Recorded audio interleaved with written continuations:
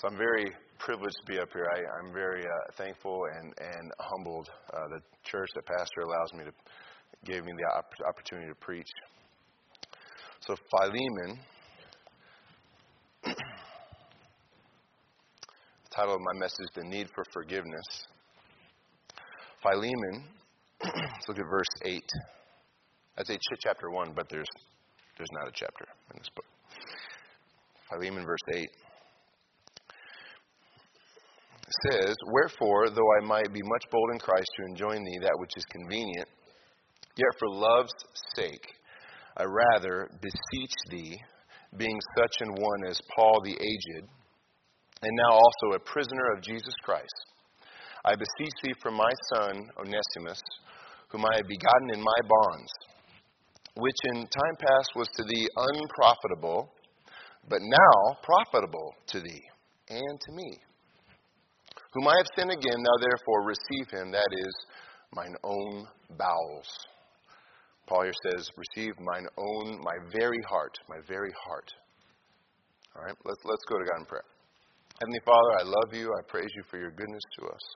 Lord, thank you for this church. Thank you for your word and for the opportunity to preach. Lord, please bless this sermon and please use it to your honor and glory. And please help me, Father, to preach, to do it justice, Lord. And I just pray, Lord, you would receive all glory and honor. Thank you for what you're going to do. In Jesus' name, amen.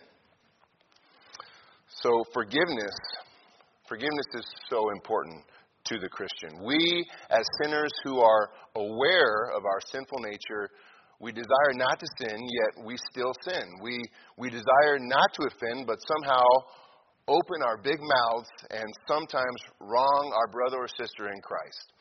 We also receive wrong. Some of us have suffered because of the sins of our friends, our family, or others. Some of us have experienced the need for forgiveness within the very walls of the church of God, within this family of believers. How do we deal with hurt and wrong? How do we get to where we do suffer gladly for the Lord's sake? How do I get to a point in my walk where I am ready to forgive when I am wronged by someone very close to me? How do I get to where I am sensitive to someone I have wronged? How do I have confidence in others and God, the Father, that they will actually forgive me when I ask? The book of Philemon answers these questions. A careful study of this book will help you in your walk with the Lord, with your relationships with your family and friends, with your family in Christ. And the book of Philemon will commend you in your response to others. It will help those who truly desire right relationships, especially with the Lord. If you truly want a right relationship with someone, study this book. Study this book. Why? Because offenses are going to come. All right? Christ said it. It's inevitable. We are sinners. Okay? We're going to do something rash. We're not going to think before we speak. We all have a background, and so there's a need for forgiveness in every one of our lives. Okay?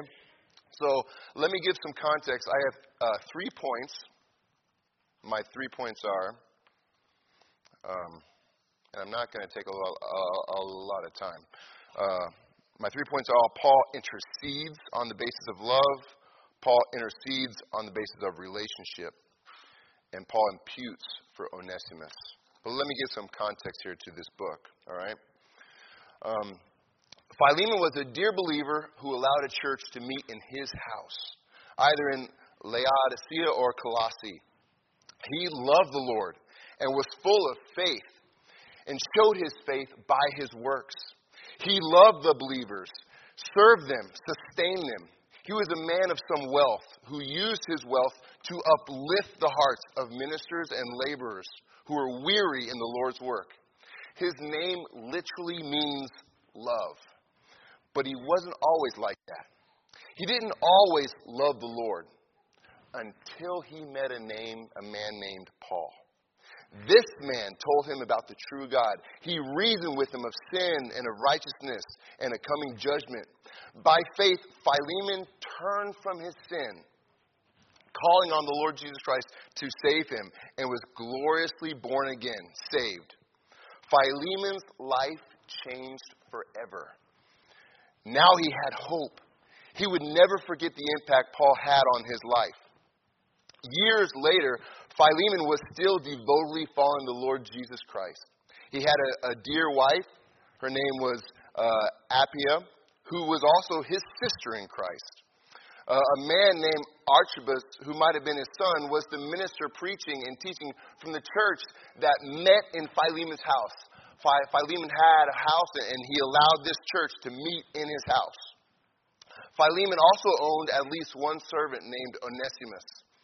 Doubtless, this family poured their love into Onesimus as best they could, exhorting and testifying of the grace of God to save his soul.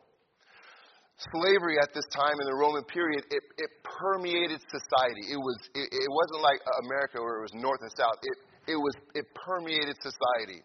It was a little different than here too.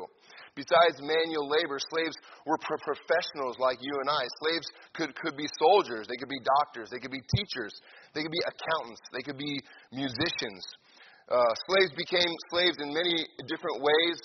They could be provided with good pay and even earn their freedom, purchasing their own liberty. Life as a slave was still hard and freedom was precious.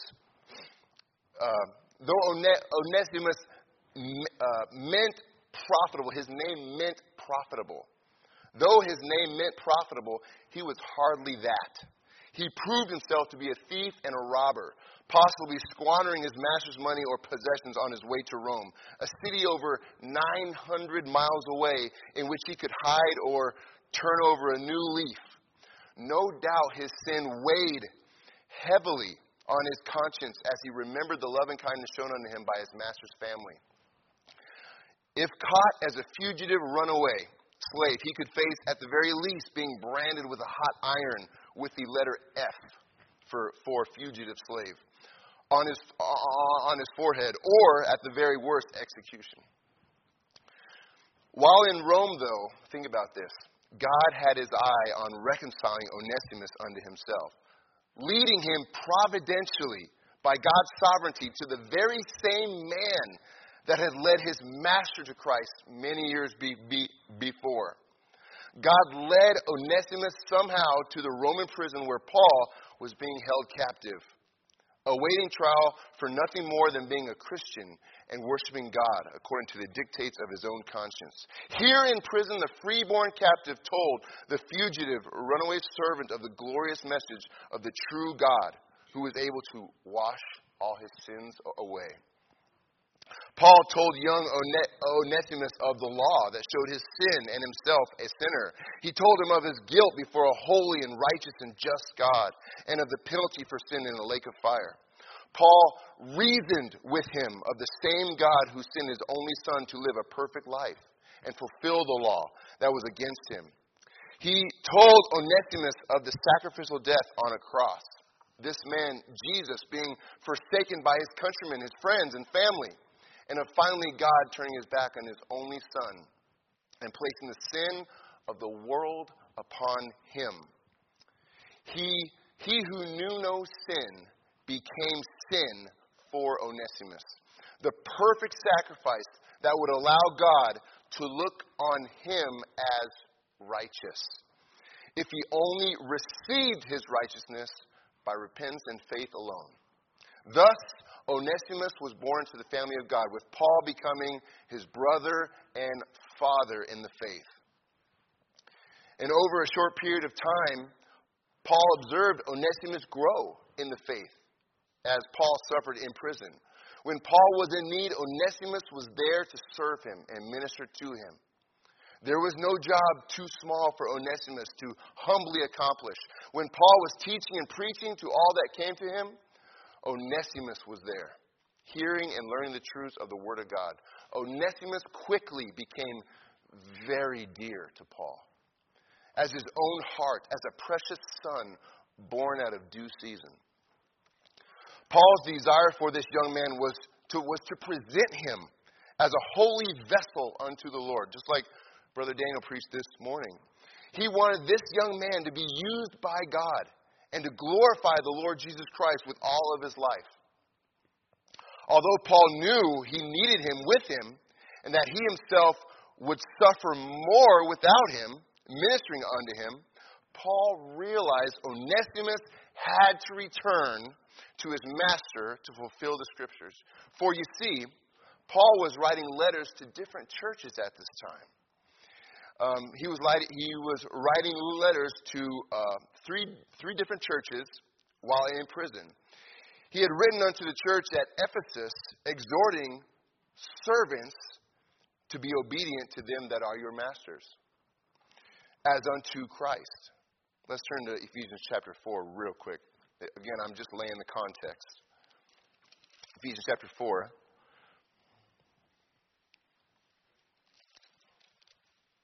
Or is it 5? Ephesians chapter 6, excuse me. I didn't plan on looking at this, but we might as well. Ephesians chapter 6. It says in verse 5, servants, be obedient to them that are your masters, according to the flesh, with fear and trembling and singleness of your heart, as unto Christ. Look at verse 7. With good will doing service as to the Lord and not to men. You see, Paul wrote this to the Ephesian church, and here Paul is with someone else's servant.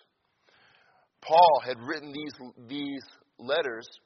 And he wrote that servants should serve their masters as they would serve Christ out of goodwill. Onesimus had to go back.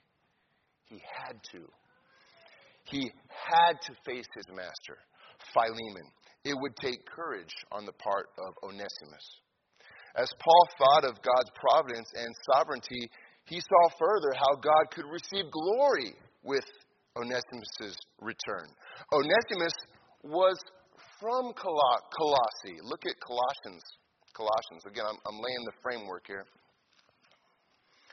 Look at Colossians chapter 4 and verse 9. Colossians chapter 4 and verse 9. Actually, let's look at verse 8. Whom I have sent unto you for the same purpose, that he might know your estate and comfort your heart. Speaking of Tychicus, in verse 7. Look at verse 9. With Onesimus, a faithful and beloved brother, who is one of you. They shall make known unto you all things which are done here. Okay? Onesimus, he had to go back. But Paul saw God's providence and his sovereignty. He saw how God could receive glory with Onesimus' return. Onesimus was from Colossae. He was one of them. What a joy it would be to the church there to see the fruit of their prayers give testimony of the power of the gospel to change his life. What glory and honor it would bring to the name of Christ to see a once unprofitable servant like Onesimus testify as to how God had changed his life and converted him. Although still a servant, Onesimus could bear witness to his newfound satisfaction and contentment in Christ to both free and bondmen in the church at Colossae. There was both. Paul coveted the prayers of God's people praying for him in prison and knew this was the way for Onesimus. This would bring glory to God. Paul knew he needed to write one last letter to his dear brother, Philemon, to send out with Onesimus and Tychicus before they left to return to Colossae. This letter would be a masterpiece of guileless diplomacy, without guile. Unbelievable tact. Irresistible logic. Although Paul was absolutely confident in Philemon's response, he loved Philemon so highly. Think about this. Paul loved Philemon so highly that he dared not manipulate Philemon's reaction or seek control of how he received his own servant. Paul would write, beseeching Philemon to receive Onesimus as himself and leave it at that. As Paul wrote, God breathed, God inspired, and the Holy Spirit superintended the very words that he wrote. This letter, Philemon, this personal letter to Philemon would be inspired and preserved and added to the New Testament for billions and billions of people to read and draw closer to God from, including us. Intertwined within this letter is one of the most beautiful illustrations of forgiveness and imputation the world has ever seen and read. Okay? So that's the context of this book. Let's apply it. Let's apply it. Okay? There's 25 verses in this short letter, so I have got 25 points. All right, we're going to go over. I'm just kidding. We're just going to look at 3 of them, okay? But there's 25 verses. There is at least 50 applications. There's at least 50 points you could get from here. This book, studying this week, it was almost overwhelming. It was absolutely overwhelming, all right? So let's just look at 3 points. Let's look at, so my first point is Paul intercedes on the basis of love. Look at verses 8 and 9.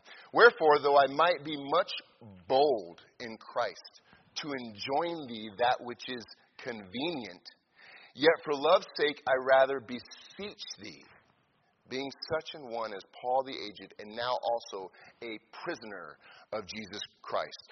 Paul here, he could have enjoined Philemon. He could have commanded Philemon to forgive Onesimus. Why? Because it was the right thing to do. But he doesn't choose that way. After all, Paul is what? He's the apostle to the Gentiles, okay? He was instrumental in Philemon's salvation. But Paul begs for Philemon to receive Onesimus based upon love. Ultimately, Philemon's love for God and Paul was faithfully serving God in prison for Jesus' sake. What I mean by that is Paul begs for Philemon to receive Onesimus based upon love. What do I mean by that? Let me think about that. Ultimately, Philemon's love for God and Paul is faithfully serving God in prison for Jesus. So if you think about it, Philemon, this is the man that led him to Christ. And this man is suffering in prison, okay? In verse 9, he is a prisoner of Jesus Christ. In fact, Paul brings this up 5 times within the whole book, that he's a prisoner of Jesus Christ, that he's suffering for Jesus' sake. And Paul, by the way, he was glad to suffer for Christ's sake. In fact, he counted it all joy that he could, that he was counted worthy to suffer for Jesus' sake. So, Paul begs for Philemon to receive Onesimus based on love. What kind of love? Ultimately it was Philemon's love for God. Why? Because God was the one that saved him. God was the one that sent Paul to Philemon. And so any love that Philemon had for Paul it centered upon Philemon's love for God. Okay? It was for Jesus' sake. It was Philemon's love for God. But it was also Philemon's love for Paul. An older man, an aged man. There's a lot to say about aged men, but especially aged men in a church, in a godly church. All that they've been through, all that they've seen. There needs to be love for aged men in a church, especially ones who are in a faithful church. All right. What about Paul's love for Philemon and Onesimus? That's why he was writing this letter. And it's interesting, this is a message on forgiveness, but we don't actually see Onesimus asking forgiveness from Philemon. It's all by imputation. It's all Paul going to Philemon through this letter and asking for forgiveness for Philemon to receive Onesimus. Philemon sees Paul's name as he first opens the letter. Now, I want you to think about this. Philemon, he has this letter. Onesimus, he receives the letter from Paul. I'm going to get names mixed up in this sermon, just to let you know, okay? Onesimus, he takes this letter. He goes to He goes to Philemon. Maybe he knocks on the door. Philemon, he opens the door. I cannot imagine what Philemon thought as he saw Onesimus, the man that stolen from him, robbed him, and ran away from him. And perhaps Onesimus hands him a letter, and he opens the letter, and the first words he sees is Paul. He hasn't received communication from Paul. He's heard about him. He's heard about what he's up to, but they don't know what's going on. But he sees Paul, and immediately his attitude changes. Okay, why? Because he loved Paul. He loved Paul, and Paul here, he beseeches for Onesimus' sake, for love's sake. Okay, he sees Paul, and then also he sees what? A prisoner of Jesus Christ. I mean, just the heart, any hardness in his heart would immediately melt towards Onesimus for all that Paul was doing for Christ. We too, think about this. We too can forgive anything when we focus on the one who so suffered in our stead. Christ, the perfect Lamb of God, a man who was innocent, suffered for us, for our wrongdoing, for our sin. What can't we forgive, knowing if we focus on him? He ever lived for us, but willingly died in our place. Now think about this. Love is irresistibly persuasive. All right? Irresistibly persuasive. So that's point number one. Point number two, verses 10 through 14, Paul intercedes on the basis of relationship. Look at verse 10. I beseech thee for my son Onesimus, whom I have begotten in my bonds, which in time past was to thee unprofitable, but now profitable to thee and to me. Kind of a play on words. Whom I have sent again, thou therefore receive him. That is mine own bowels, my very heart. Whom I would have retained with me, that in thy stead he might have ministered unto me in the bonds of the gospel. But without thy mind would I do nothing, that thy benefit should not be as it were of necessity, but willingly. Paul asked Philemon to forgive Onesimus because he was a son to him and dear to his heart. Rejecting Onesimus would have been the same as rejecting the heart of Paul. It would have pained Philemon to reject Onesimus because he read here that Onesimus was the very heart of Paul. Paul does everything in his power to show that Onesimus is a brother in the faith. Brothers have special privileges that servants do not. Brothers forgive. Now, hear me. I know sometimes the hardest people to forgive are sometimes your siblings. But think of Esau and Jacob. The deception, the despising of the birthright, the hatred, Jacob having to flee, and then Jacob having his wives and his children, and then being commanded to go back and return, and the struggle of faith that Jacob went through, and Esau coming to him with an army, but then God miraculously working and softening Esau's heart. And then when they met, they wept on each other's shoulders. I think of Joseph and his brothers. And after Joseph's father died, Joseph's brothers, they said, well, now that Dad's dead, he's going to take vengeance on us. He's going to come down hard. But Joseph didn't do that. His brothers came to him and said, we be thy servants. And Joseph called them my brethren. Okay? Brothers forgive. Brothers love each other. They have each other's backs and also put up with one another. Paul admits his great need for Onesimus and how Onesimus' service to Paul would be fruit to Philemon's account in verse 14. in verse 13, it says, that in thy stead he might have ministered unto me in the bonds of the gospel. And Paul could have taken that liberty, but he couldn't. To keep Onesimus without first sending him back would have been an injustice to Philemon, forcing Philemon to agree to Paul's decision. Philemon's decision concerning his servants must be made out of a spontaneous free will. Forgiveness has to be spontaneous. It has to be made with a free will. It cannot be forced. Paul relayed the same principle concerning giving in 2 Corinthians 9:7. Every man according as he purposeth in his heart, so let him give. Not grudgingly or of necessity, for God loveth a cheerful giver. It had to be a free will offering. Okay?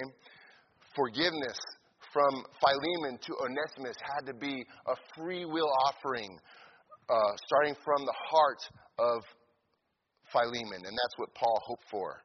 Okay?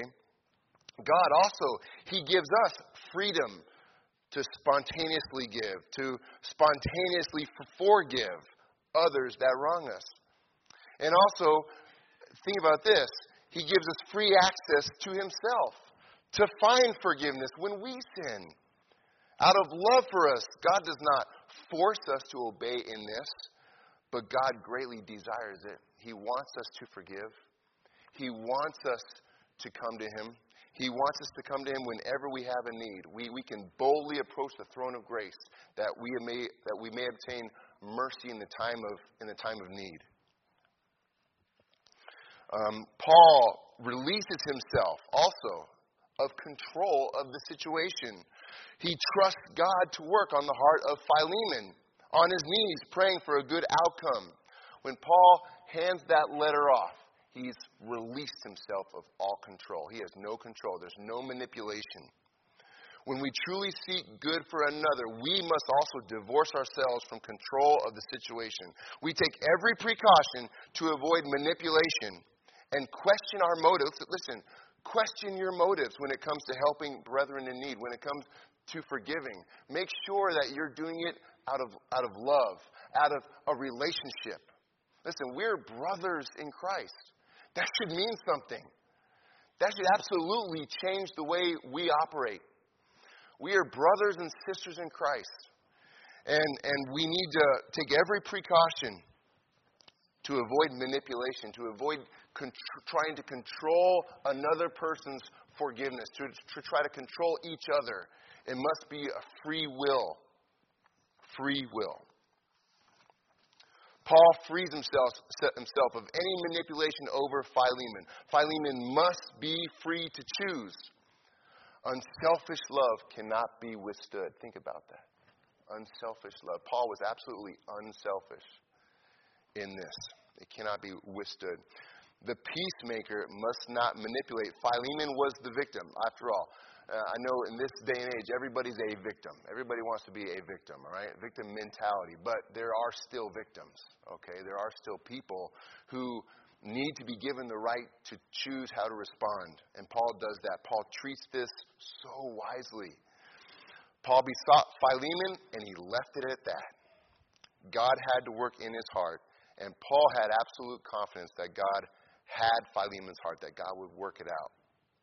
Okay, so that's Paul imputing on the basis of relationship. He did everything in his power to get Philemon to see, listen, not a servant, but a brother. A brother, my son in the faith. That should cause us to think differently about each other. And lastly, Paul imputes for Onesimus. Look at verses 17 through 19. If thou count me therefore a partner, receive him as myself. If he hath wronged thee or oweth thee aught, put that on mine account. I, Paul, have written it with mine own hand. I will repay it. Albeit I do not say to thee how thou owest unto me even thine own self besides. Paul asked Philemon to think of him as a partner, a companion who reckons the other's affairs and interests as their own. a companion to Paul the Apostle. Think of that. A partner with Paul the Apostle. What an honor for Philemon. A prisoner of Jesus Christ. Paul says, I count you a partner. A partner in my suffering. A partner in the sufferings of Christ. Paul asked Philemon to share in his suffering, that Paul might share in Philemon's, that Onesimus might be spared. Think about that. What a great picture and what great symbolism of what Christ does for us. That's why we can go to God. That's why we can approach God, is because of Christ's imputation. Okay? Christ suffered for us. He imputes our sin and wrong unto himself, that he may impute his righteousness unto us. Sometimes Christ asks us also to share in suffering for his sake. I was thinking of the verse, all that will live godly in Christ Jesus shall suffer persecution. All right? It's a badge of honor. It's glorious. It brings glory to God to suffer when you don't do wrong, when you do right, and to suffer for it. God also imputes righteousness to us when we believe in Jesus Christ. I think of the verse where the Bible says Abraham believed God and it was counted, or it was imputed to him for righteousness. We can be forgiven because of Christ's perfect life and sacrifice. Paul, listen, think about this in verse 19. Paul takes the pen from the scribe's hand and writes with his own mangled hand, I will repay it.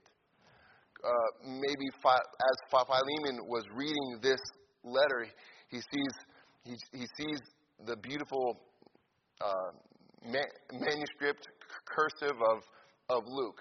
Okay, Luke, or maybe it was Onesimus that wrote it.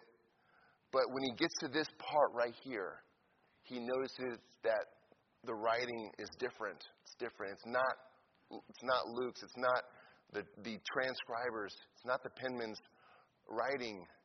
It's a suffering writing. It's Paul's writing. I, Paul, have written it with mine own hand. Paul takes the pen. Give me the pen, Luke. And he writes, I will repay it. I just think that's so beautiful. That Paul, he imputes for Onesimus, to Philemon. Paul, a freeborn prisoner. He was a Roman. He was freeborn, but a prisoner for Christ. He willingly becomes a bondsman for who? A slave? For a slave. Isn't that beautiful? Isn't that what we need in the Lord Jesus Christ?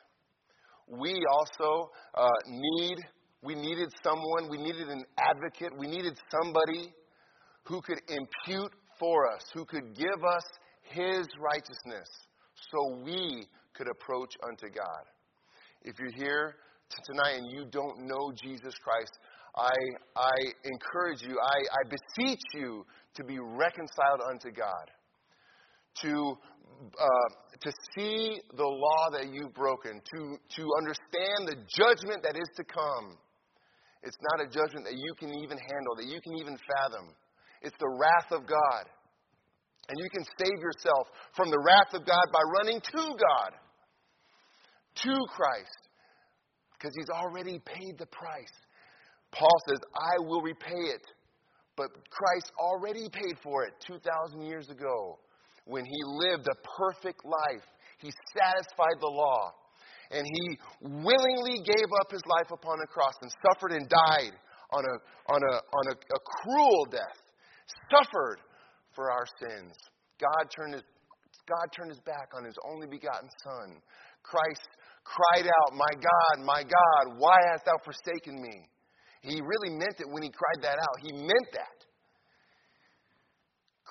God turned his back on his only Son for you. His only Son.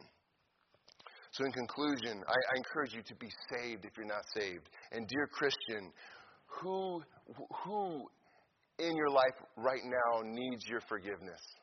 Who in your life right now do you need to go to and talk to? Or maybe God is the one that you need to talk to. I encourage you to make it right. This letter is beautiful. I encourage you to study this book. There's so much here. We go on for hours and study this book. Brother Dan, you want to come and close for us, sir?